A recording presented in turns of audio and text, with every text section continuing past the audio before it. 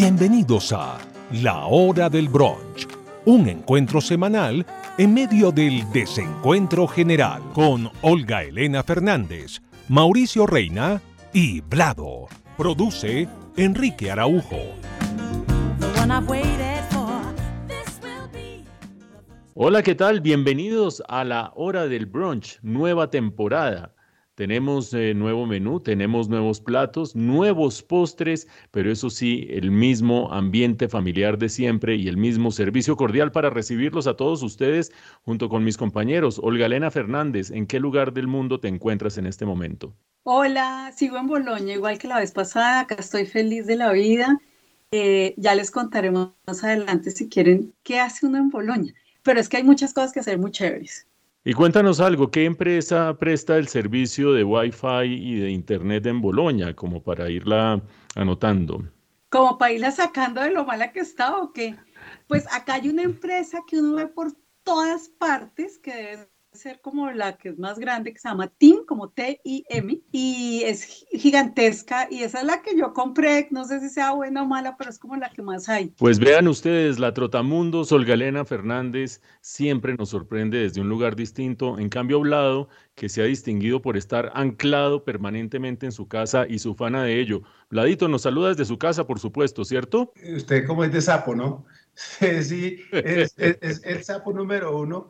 Usted era para que yo dijera que estoy en casa de mi novia Paula, gorreándole internet porque no alcancé a llegar a mi casa a grabar con estos aguaceros tan pavorosos que están cayendo en Bogotá. Y hoy, jueves, mientras grabamos esto, estamos apenas pasando un diluvio y quién sabe cuántos nos faltan de aquí al fin de semana. Entonces, pues sí, estoy aquí chupando internet prestado y resguardándome del agua. Y TIM, en efecto, Olga Elena, es una empresa muy importante. De hecho, era patrocinadora de la liga, yo no sé si todavía, de la liga italiana de fútbol del campeonato.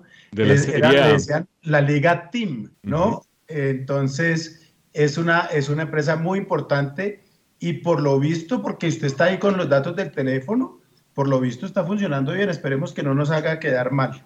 Bueno, muy bien. En esta ocasión, en este episodio, vamos a hablar de tres temas que han marcado la agenda en los últimos días. El primero de ellos es la Corte Penal Internacional, pero con dos capítulos distintos, lo que sucedió con la Corte Penal Internacional y Colombia, y unos días después, lo que sucedió con la Corte Penal Internacional y Venezuela, dónde radican las diferencias, pero sobre todo, ¿es importante o no? ¿O esto es pura bulla y pura carreta lo que termina siendo la Corte Penal Internacional? En segundo lugar, para que ustedes vean cómo pasa el tiempo, hace nomás un ratico estábamos nosotros analizando si Joe Biden iba a ganar las elecciones, si iba a sacar a Donald Trump. Lo sacó finalmente y ahora resulta que ya va para un año de la elección, ya se está acercando al final de su primer año de mandato, aunque todavía falte para llegar a enero, y resulta que las encuestas empiezan a ser adversas, así como resultados electorales. Vamos a ver eso qué significa hoy y qué significa para las próximas elecciones presidenciales en Estados Unidos. Y en tercer lugar, ya Olga Elena, que lleva un equipaje muy cómodo a sus viajes, ya nos dijo que lleva solo dos zapatos y los alterna, los dos zapatos en cada pie. Y llevó, eso sí, unas maracas y una pandereta porque ella no puede dejar de cantar villancicos cuando se acerca la Navidad. ¿Qué significa estar hablando de Navidad cuando apenas estamos empezando noviembre? Eso lo vamos a ver también en un momento. Pero no sé si antes de ir al primer tema, mis compañeros tienen alguna anécdota especial o quieren que les haga un test que les tengo preparado. ¿Les parece bien? Háganos el test, pero también le cuento anécdota. Listo, Sí, muy de bien, acuerdo, de muy acuerdo. bien. Entonces arranco yo con el test. En Colombia hay unos gentilicios bastante peculiares y mi top 3 lo voy a dar, pero con respuestas de ustedes. Vlado ya se está entusiasmando porque sabe que voy a rifar un alfajor y sabe que voy a empezar por preguntar el gentilicio de una ciudad que es muy entrañable para él, pero no se la voy a preguntar a él. Olga Elena, ¿cómo les dicen a los nacidos en Armenia? Armenios. Ah, No, jue madre vida, es que eso esto sí es una cosa deben muy ser los berraca. armenios de Armenia, el país. No me Eh, diga, mejor no, dicho. no sé, no tengo ni Bueno, idea. Mejor dicho, no son los boloños, eso sí No me está gustan claro. los alfajores. Bladito, por favor, ilumina a Olga Elena con tu conocimiento. No, pero Olga no está tan desfasada, tan pifiada.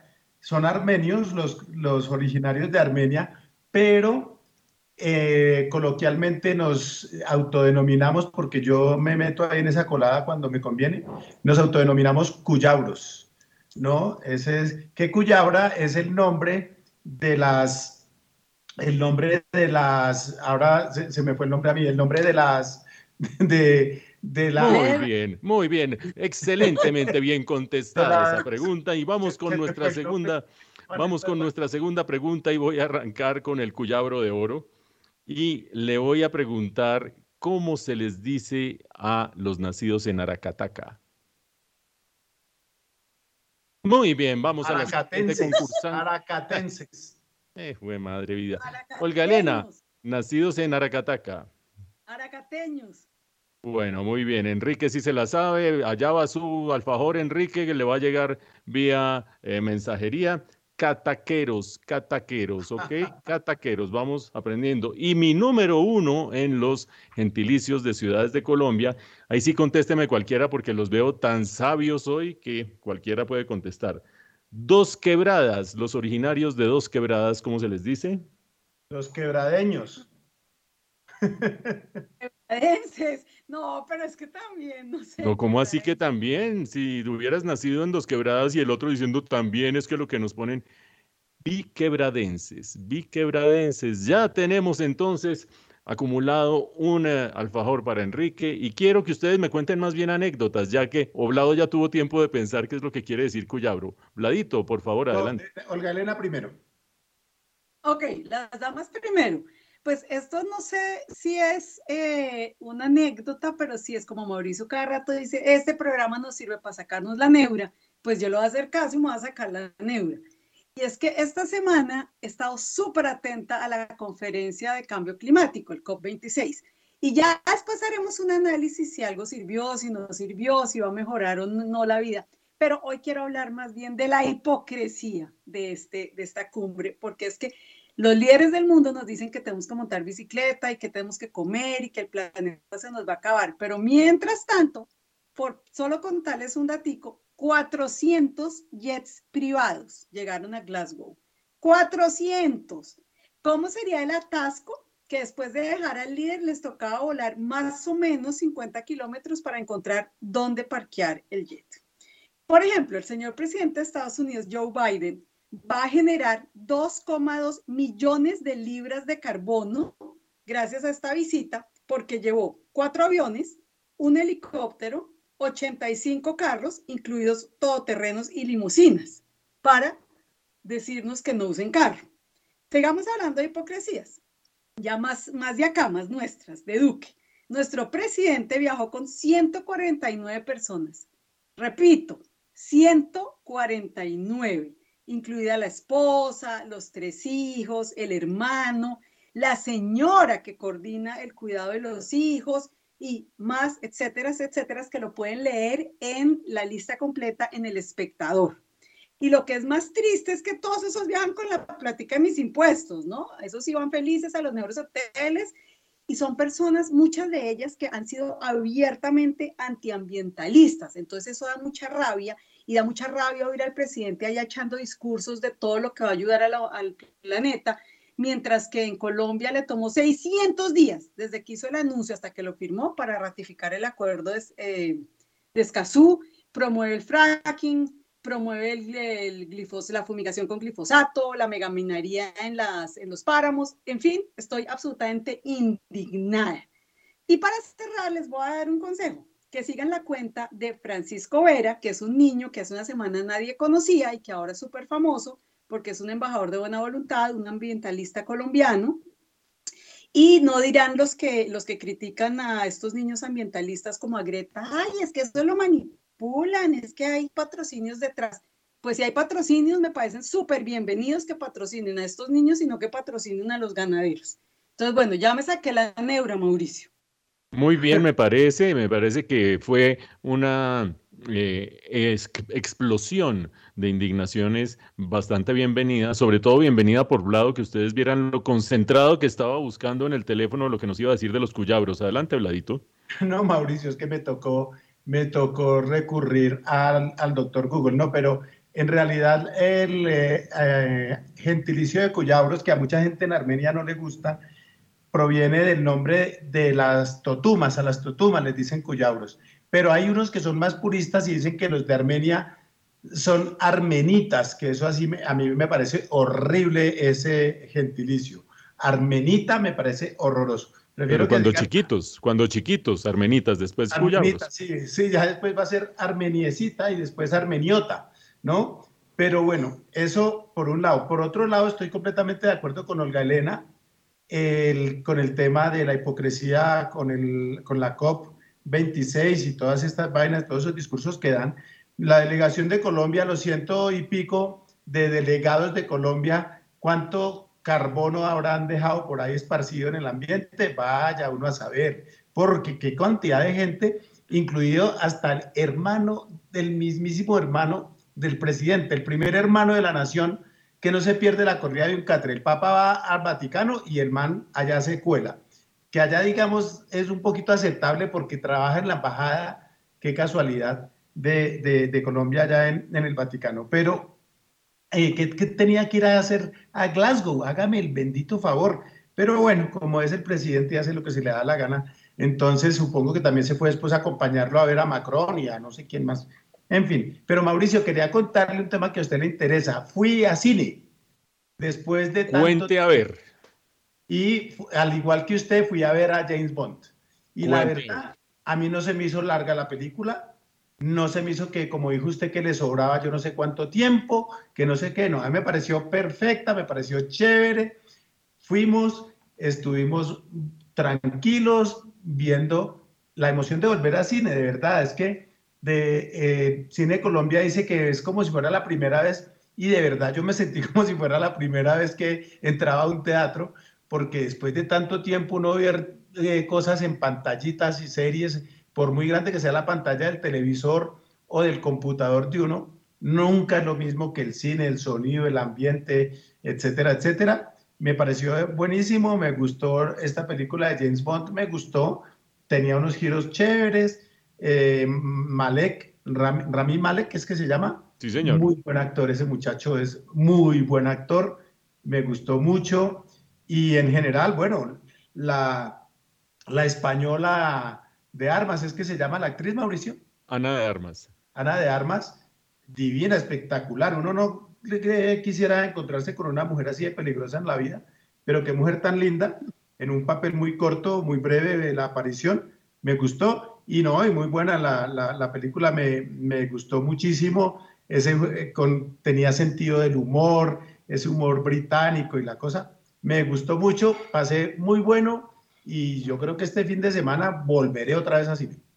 Muy bien, pues sea este un motivo para saludar a nuestros amigos de Cine Colombia que no nos están pagando esta cuña, quiero aclarar, Sí, nadie paga nada aquí, pero que nos hacen más felices cada vez que vamos nosotros a cine.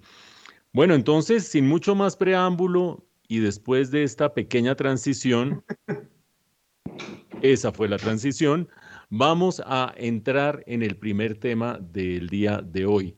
La Corte Penal Internacional, ustedes la han oído nombrar muchísimo por estos días. La semana pasada, porque el fiscal de la Corte Penal Internacional sorprendió a Colombia diciendo que cerraba el examen preliminar en el que tenía Colombia. Y esta semana que está terminando, también dijo que cerraba el examen preliminar en que tenía Venezuela, pero que en este caso iniciaba una investigación. Entonces quiero poner dos piezas sobre la mesa y hacer un par de preguntas. La primera pieza es, ¿qué diablos es la Corte Penal Internacional y por qué nos interesa? Una serie de países alrededor del mundo decidieron suscribir el Tratado de Roma, un tratado en el que esos países se comprometían a que si en algún momento, en alguno de ellos, el sistema judicial era incapaz o no tenía la voluntad de juzgar delitos de lesa humanidad cometidos en ese país, los miembros, la comunidad internacional, a través de esa nueva institucionalidad que surgía del Tratado de Roma, podían intervenir en ese país desde el punto de vista judicial para complementar la justicia de ese país. De allí nació la Corte Penal Internacional. Paréntesis, países importantes alrededor del mundo no suscribieron nunca la Corte Penal Internacional, el Tratado de Roma, y por lo tanto no están en la jurisdicción de la Corte Penal Internacional, como por ejemplo Estados Unidos, porque dicen a mí que no me vengan a meter aquí justicias ajenas. Colombia sí y Venezuela sí. ¿Cuándo actúa la Corte Penal Internacional? Cuando identifica no solamente que hay esa insuficiencia de los sistemas judiciales domésticos para poder juzgar esos delitos, sino además que existen indicios serios de que ha habido delitos de lesa humanidad. En el caso de Colombia, el examen preliminar se había abierto por allá a mediados de la primera década de este siglo, y lo que concluyó el fiscal de la Corte Penal Internacional fue que en Colombia hay 3 sistemas de justicia que por el momento parecen ser suficientes para juzgar los delitos de lesa humanidad que se han cometido bajo el conflicto. La justicia ordinaria número 1, la Ley de Justicia y Paz número 2 y la Jurisdicción Especial para la Paz número 3. De acuerdo con esta perspectiva, somos capaces en Colombia, aparentemente y hasta el momento, de juzgar los delitos que se han cometido acá, crímenes atroces. Mientras tanto, lo que concluyó en Venezuela, porque aprovechan para hacer en una visita, para gastar menos en el pasaje y que Olga Elena no se ponga tan brava por lo que se gasta en pasajes aéreos, agarran 2 países vecinos, y en Venezuela lo que concluyeron es que el sistema judicial no parece ser tan idóneo para juzgar esos delitos de lesa humanidad, y que hay indicios serios de que en el paro del año 2017 y también en las prisiones con opositores, políticos opositores, se han cometido violaciones de derechos humanos que dan para que la Corte Penal Internacional intervenga. ¿Qué suscribió con Venezuela la Corte Penal Internacional? Un memorando en el que Venezuela va a hacer su mejor esfuerzo por ir puliendo su sistema judicial, pero mientras tanto deja que actúe adentro de la Corte Penal Internacional, a ver qué encuentra en esa investigación y a ver si encuentra responsables. ¿Qué suscribió Colombia con la Corte Penal Internacional? Algo muy interesante, en lo que se compromete este gobierno a respetar el trabajo de la Jurisdicción Especial para la Paz, apoyarlo, no quitarle la financiación y proteger a los magistrados. Imagínense ustedes cuándo se imaginó un gobierno del Centro Democrático terminar suscribiendo un acuerdo en el que se compromete a apoyar de tal manera a la Jurisdicción Especial para la Paz. Les pregunto a mis compañeros, que son mucho más versados que yo en cuestiones relacionadas con la justicia transnacional, ¿ustedes creen que todo este rollazo que yo acabo de echar tiene alguna importancia? ¿O creen que la Corte Penal Internacional es uno de esos embelecos que se inventan y no sirven ni siquiera para amedrentar a Nicolás Maduro, que salió de mucha corbata tomándose fotos con el fiscal de la Corte Penal? Y quiero que en primer lugar Vladito me dé su opinión. Bueno, Mauricio, pues estos temas de la Corte Penal Internacional, de la COP19, de todas estas cosas en las que están involucradas entidades como Naciones Unidas. Incluso la COP26, ¿sí o no? ¿Cómo? Perdón. Incluso la COP26, no solo la COP19, sino también la COP26. La COP26, todas esas COP. No, la verdad es que todos estos acuerdos multilaterales son bastante hipócritas. ¿Y por qué lo son? Pues no solo porque los dignatarios, los mandatarios, los dirigentes del mundo que suscriben esos acuerdos los aceptan o los acatan a discreción. Cuando les conviene los acatan y cuando no, no. El problema es que los países pequeños entonces sí se meten en problemas cuando hay un desacato, pero los países grandes no. Entonces, Estados Unidos nunca firmó el acuerdo de Kioto, ¿no? Rusia tampoco firma ciertos acuerdos. Estados Unidos no acoge la Corte Penal Internacional.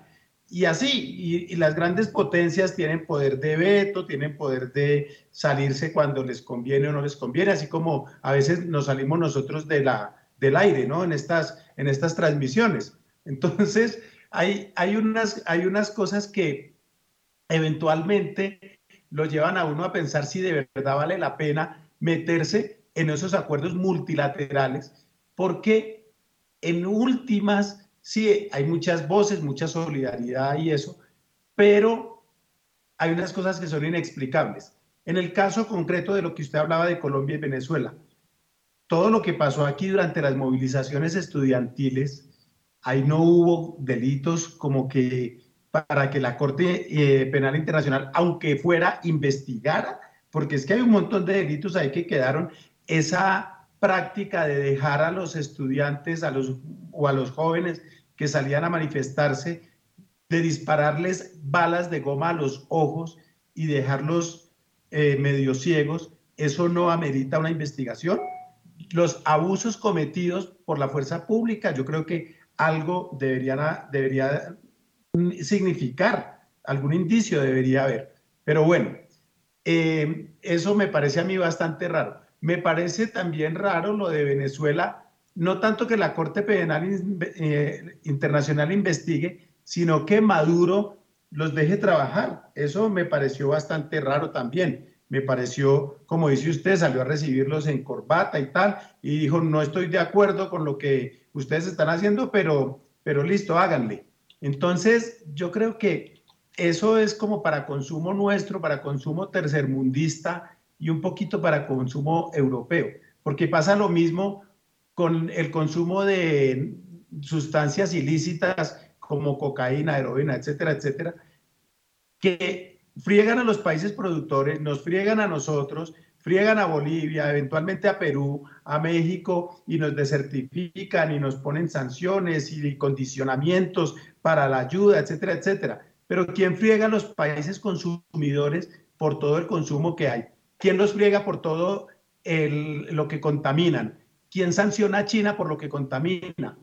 ¿Quién sanciona a Estados Unidos? ¿Quién sanciona a Europa? Nadie, que son países que en muchos casos dejan ver que es evidente la cultura del desperdicio y todas esas cosas. Entonces, a mí me parece que esto tiene mucho, mucho de hipocresía. No entiendo las movidas de la Corte Penal Internacional. Creo que Colombia ameritaba que hubiera una investigación.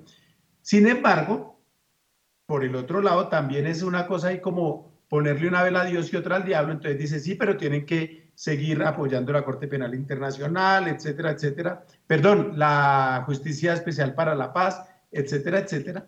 Y eso, entonces es como garrote y zanahoria. Entonces, me parece que la Corte Penal Internacional en esto quedó ahí, lo dejó a uno por lo menos como en un limbo. Lo dejó despistado, yo no sé qué pensarán ustedes.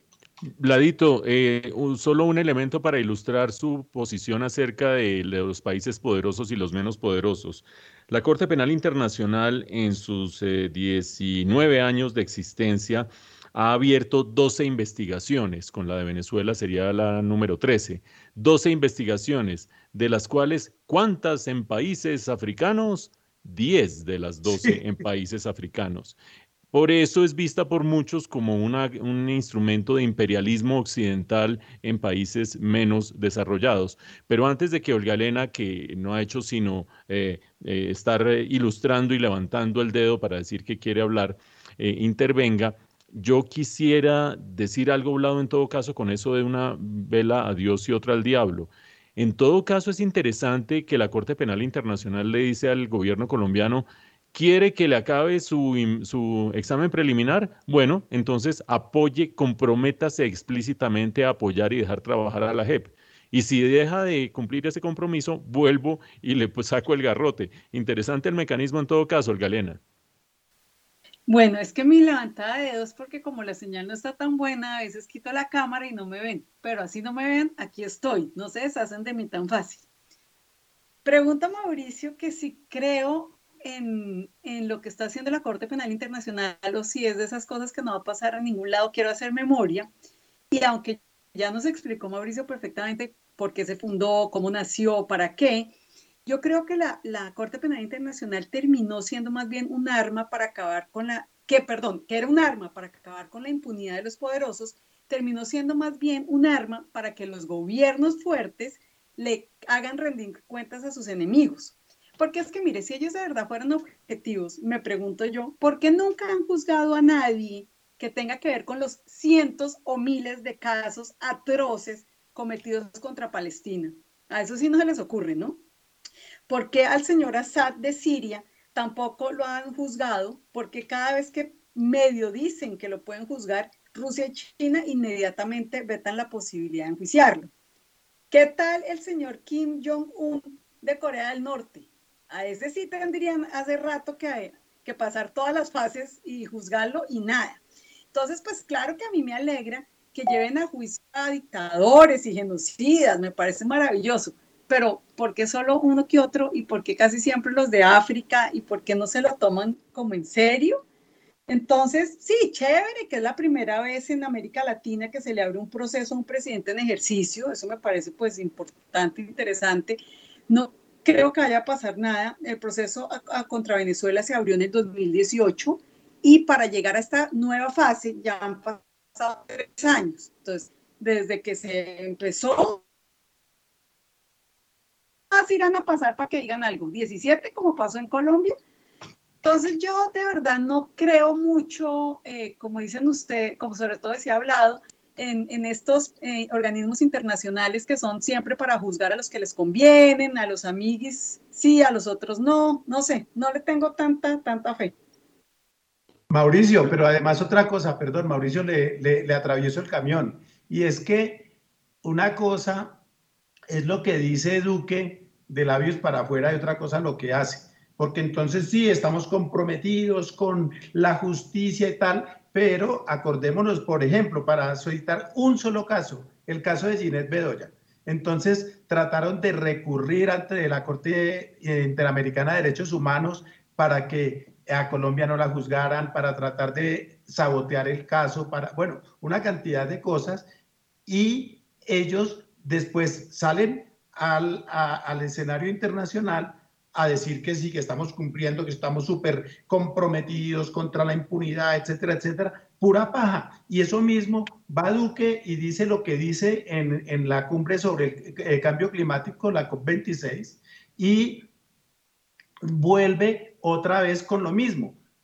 Siguen matando aquí líderes que cuidan el medio ambiente, líderes medioambientales, siguen deforestando, los parques nacionales no los están cuidando, no les están invirtiendo presupuesto, etcétera, etcétera, pero salen y se les llena la boca diciendo que van a declarar yo no sé cuántas hectáreas más como bosques protegidos y tal, cuando en realidad eso se queda apenas en el papel y no están haciendo nada real ni para mitigar el cambio climático, ni para mitigar la impunidad, ni nada de esas cosas, Mauricio. Muy bien, pues les quiero decir que nos escriben en este momento nuestros oyentes desde Glasgow y nos dicen que si vamos a despachar la COP26 así de facilito. No, la vamos a cubrir adecuadamente cuando termine, le vamos a dar un buen análisis a la COP26. Blado queda encargado de cubrir la COP19 también y en ese sentido nosotros vamos a tener noticias de los acuerdos o no acuerdos que se logren. Estoy con Blado en que los compromisos de Colombia son chimbos y facilísimos porque como los cumplen los gobiernos siguientes y no el gobierno que se compromete, pero ya llegaremos a hablar de ese tema en un próximo episodio de la Hora del Brunch. Por ahora vamos a ir a una brevísima transición para que Olga Elena en un momento nos cuente qué tema nos trae para esta ocasión. Pues antes de contarles el tema, para irnos poniendo en ambiente, les voy a hacer una pregunta, porque vamos a hablar de Estados Unidos. Entonces les voy a hacer una pregunta. Cuando ustedes eran chiquitos, ¿soñaban con ir a Estados Unidos? Y si soñaban, ¿qué era lo que les gustaba de Estados Unidos? Mickey Mouse, comer chicles, ¿qué era? Blau, ¿usted qué le gustaba de Estados Unidos? No, la verdad nunca tuve, yo siempre desde niño lo que quería conocer era Berlín. Yo por Estados Unidos nunca tuve ninguna inclinación, no me llamaba la atención, la verdad, cero. ¿Y a ti, Mauricio? Tampoco, pero no en el sentido que fuera anti-yanqui ni nada parecido, No, sino que era una cosa tan distante, era como un rollo que para todos los centenares de oyentes millennials y centennials que tenemos, les aclaramos. Cuando nosotros éramos chiquitos, viajar fuera del país era excepcional, las comunicaciones con el resto del mundo eran rarísimas, uno esperaba telegramas, ni hablar de pedir por correo alguna cosa que uno viera en una revista extranjera o algo parecido, porque jamás llegaba. En ese contexto, pues no, era un país ahí como interesante, como chévere, llegaban cosas a veces divertidas a través de compañeros de uno, pero nunca tuve como muchas ganas de ir, Olga Elena, en concreto. Bueno, pues ahora que ya Estados Unidos no es tan lejos y casi que para cualquier persona es un país casi que amigo, así no lo conozca porque, o enemigo, pero está siempre ahí encima de uno. Vamos a hablar de Estados Unidos porque ya casi cumple un año Biden en el poder de ser presidente. Y en este año ha perdido muchísima popularidad, ya no le va a ir tan bien en las encuestas como al principio, él empezó muy bien, sobre todo con el tema de la vacunación, se disparó en las encuestas, pero ahora muy rápidamente ha bajado. Y yo quiero preguntarles a ustedes, ¿por qué cree que les está yendo tan mal? Pero antes de que me den su opinión, pues yo les voy a dar la mía, como dicen humildemente. Y yo creo que a él está pasando lo que le pasa a todos los presidentes, y es que comienza el gobierno en luna de miel. Todos felices, todos se aman, pero al poquito tiempo pasa un problema, porque siempre hay un problema en cualquier parte del mundo y pues Estados Unidos no es la excepción. Y ahí, apenas hay el primer problema, la oposición aprovecha para empezar a despotricar y a criticar y a decir que todo lo está haciendo mal y sobre todo a hacer una fuerza de oposición en el Congreso, que esa oposición es la que nunca le deja al presidente de turno pasar nada de lo que quiere, como en este caso, por ejemplo, las propuestas de estrella de Biden, que son la lucha contra el cambio climático, el gasto en servicios sociales, infraestructura, el Congreso no se las está dejando pasar.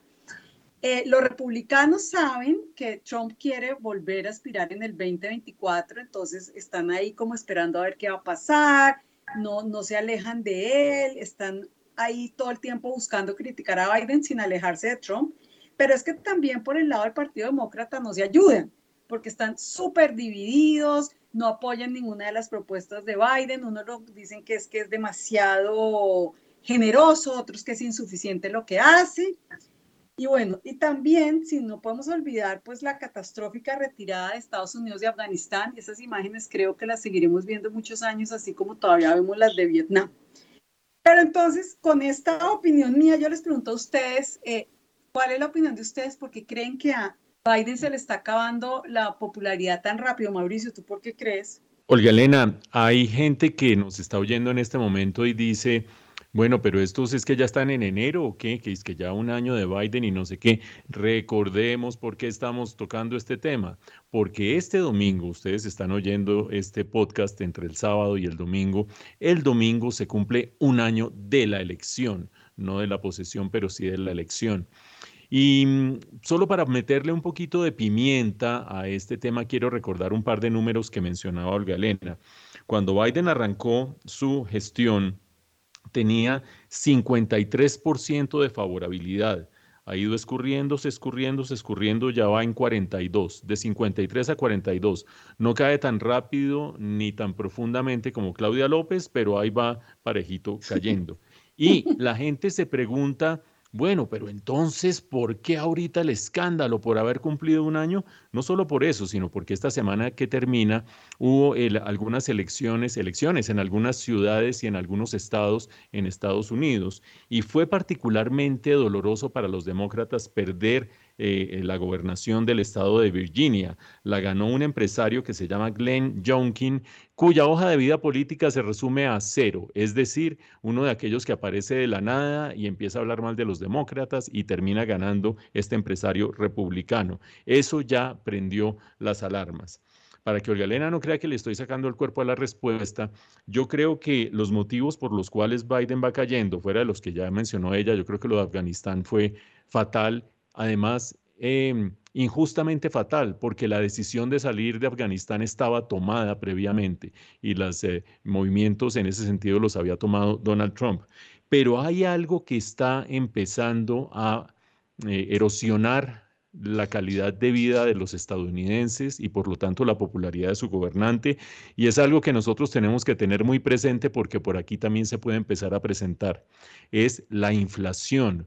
Recuerden ustedes que en el contexto de la pandemia, los países avanzados le inyectaron una inmensa cantidad de plata a la economía. Los Estados Unidos le metió una inmensa cantidad de dólares, la Reserva Federal, que es el Banco de la República de Estados Unidos, también el Banco Central Europeo inyectó una cantidad de euros y así sucesivamente alimentando además gasto público.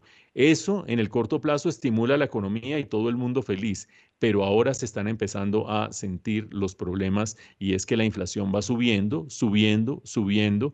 En Colombia la inflación va subiendo, más atrás, más lentamente, pero en todo el mundo ahora el problema se llama inflación y eso está empezando a pasar cuenta de cobro. Entonces, mi top 3, Olga Elena, Afganistán. En segundo lugar, la inflación. Y en tercer lugar, estoy de acuerdo contigo, esa arma de doble filo y es el manejo del el trámite legislativo. ¿Por qué de doble filo? Porque por ahora le está costando caro, pero cuando pase la ley de infraestructura y pase la ley de bienestar social, seguramente va a haber recursos para ir calmando a la gente, recursos que en el mediano plazo van a hacer más inflación. Vladito, ¿usted cómo la ve? A ver, Mauricio, yo creo que eso tiene que ver también con el hecho de que están volviendo a la vida real. ¿Por qué? Porque cuando Biden llegó a la presidencia en enero de este año, el 20 más exactamente, el 20 de enero, cuando Biden llegó, todavía estábamos en lo finito del coronavirus, todavía no se sentían los efectos de las vacunas, etcétera, etcétera. Entonces, había mucha expectativa por las medidas que tomara el gobierno, sobre todo porque como Donald Trump había sido tan olímpico como, por no decir irresponsable, con ese asunto, y había habido tantos muertos y tanta negligencia en el manejo de la pandemia y de las medidas para tratar de conjurar la pandemia. Entonces, en ese momento llega Biden y es como una luz de esperanza, como un nuevo aire, etcétera, etcétera. Pero ya después aterrizar en la vida real, volver a tener el tema de el día a día, las peleas con el Congreso, la rapiña política, etcétera. Todo eso, pues, indudablemente va a desgastar a cualquier gobernante y es apenas lógico que ocurra, le ocurre a él y le ocurre a todo el mundo. A mí me llama la atención que en este tiempo uno esperaba de pronto alguna función, alguna presencia, algún papel, alguna influencia más marcada de Kamala Harris y la hemos sentido como anulada. Yo sé que los vicepresidentes son bastante discretos en Estados Unidos, pero dado el contraste con Biden y todo eso, era esperable que hubiera como mayor protagonismo de Kamala Harris, que a todos nos gusta, o bueno, a muchos nos gusta, pero no se ve esa presencia de ella y yo creo que en la medida en que ella se vea como tan opacada, eso también le quita puntos al gobierno. Entonces, pues eso habría que esperar cómo ocurre. Pero usted bien lo dice, los planes que tiene el gobierno y una vez se aprueben todos estos proyectos que tiene Biden, las cosas probablemente van a mejorar. Sin embargo, por fuera de Estados Unidos, Biden todavía tiene muchísimo prestigio. Hay que ver la manera como reciben a Biden y si comparamos con la forma como era percibido Trump afuera de Estados Unidos.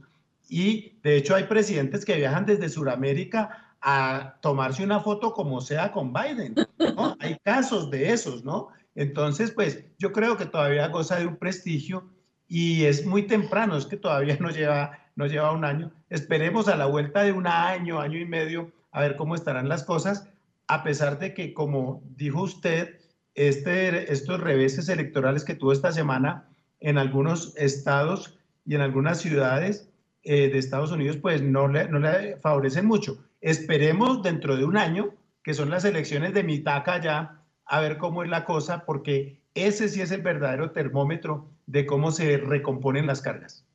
Vladito, antes de que usted nos mande a una transición, yo quiero sumarme a su parecer. Kamala Harris tiene aquí un club de fans, pero también es cierto que cada vez le están dedicando más los poemas de Pablo Neruda. Me gusta cuando callas porque estás como ausente. Vladito, una transición. Ay, Mauricio, pues es que nosotros tenemos que pasar de transición a trance, porque es que, mejor dicho, les voy a dejar aquí este trance. Oigan este trance, a ver cómo les va.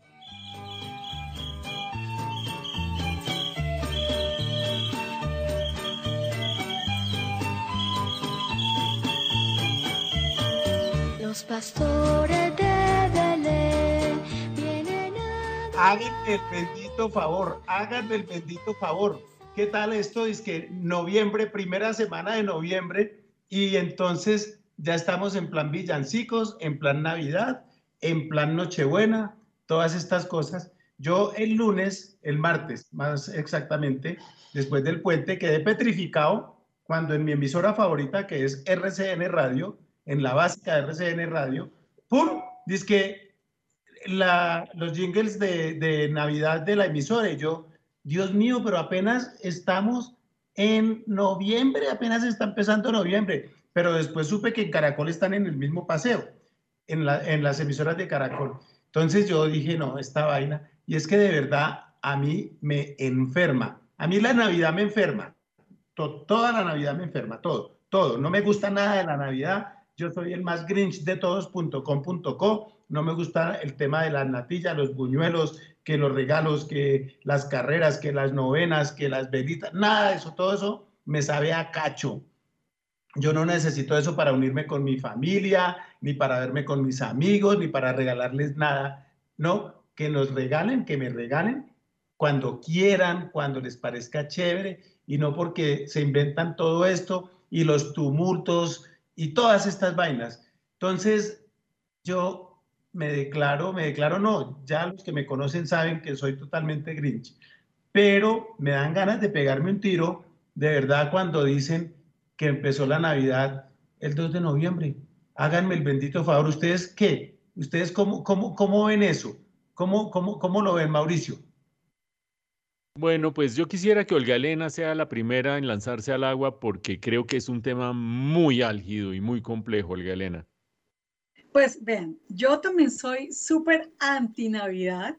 En mi casa lo único que hay de Navidad es un servilletero que una vez alguien me regaló. Y a veces cuando digo, ay, es Navidad, saco el servilletero, pero no tengo arreglos, porque es que no le he encontrado nunca el encanto a ponerle bombillos a todo. O sea, ¿cuál es el encanto de ir a recorrer las calles para ver bombillos? O sea, bombillos, ¿qué puede tener de encanto tener un bombillo? Eso no lo entiendo. Entonces me aburre. Le pregunto a la gente que le gusta mucho eso, por qué lo hace, y me dicen, ay, es que es tanto trabajo poner el árbol y el pesebre, y dura uno tanto poniéndolo, que entonces dure harto, entonces que dure, no sé, desde octubre hasta febrero. Entonces, no, me parece horrible. Otra cosa que me parece horrible son los excesos. O sea, aparte de que entonces está por fuera de Bogotá, todo lleno de bombillos, tiene que llegar uno a la casa y uno también a ver más bombillos, no lo soporto. Y el jingle ese famoso de Caracol, de verdad, cuando empieza a sonar desde noviembre, creo que antes era octubre, basta, pero lo regañaron tanto que ahora es noviembre, digo, no, no lo soporto. ¿Qué es lo que pasa? De por sí que es que a mí las fiestas donde uno tiene que ser feliz por obligación me desesperan. Hoy es el Día de la Madre y todos tenemos que ser felices. Y hoy es Navidad y todos tenemos que ser felices, y todas las fiestas que tengo que ser feliz obligada no me gustan. Me harta la regaladera de cosas inútiles, porque entonces si uno no les da regalo, entonces no lo quieren, y entonces toca ir a comprar algo que uno no necesita para darle a alguien que no le interesa, para gastarse la plata que no tiene, que a la Navidad. Y más, dejen vivir a noviembre. Noviembre también tiene personalidad, déjenlo en paz. Mauricio, ¿tú eres tan amargado como nosotros dos? Pues lo cierto es que en este tema, como en muchos otros, todo es relativo. Porque yo que pensé que era el que ibas a plantear la nota disonante sobre los temas navideños, ahora resulta que voy a ser el más amigable con la Navidad frente a este par de Grinches. Y creo que lo que revela ese odio visceral que ustedes están destilando contra la Navidad es que en el fondo sí la quieren. Sí la quieren, pero una parte de su psiquis les impide aceptarla, los lleva a confrontarla. Y eso es lo que los mete en ese conflicto interior y los lleva a padecer de esta manera esta temporada, que a mí ni me va ni me viene. Pero ni me va ni me viene y tengo que reconocer algo, eso sí, que las navidades de mi infancia fueron felices. Y tengo que reconocer que en esa felicidad había un porcentaje no despreciable de utilitarismo. Es decir, yo contaba los días para que llegara el 24 de diciembre por los regalos. Nadie en la humanidad va a aceptar eso. Todo el mundo dice, no, que los lazos familiares, que no sé qué, que si sé cuánto. A mí me entusiasmaban los regalos, me entusiasmaba la natilla. A mí sí me gusta la natilla, me la puedo comer en otro momento, pero pues es muy difícil de encontrar en otro momento.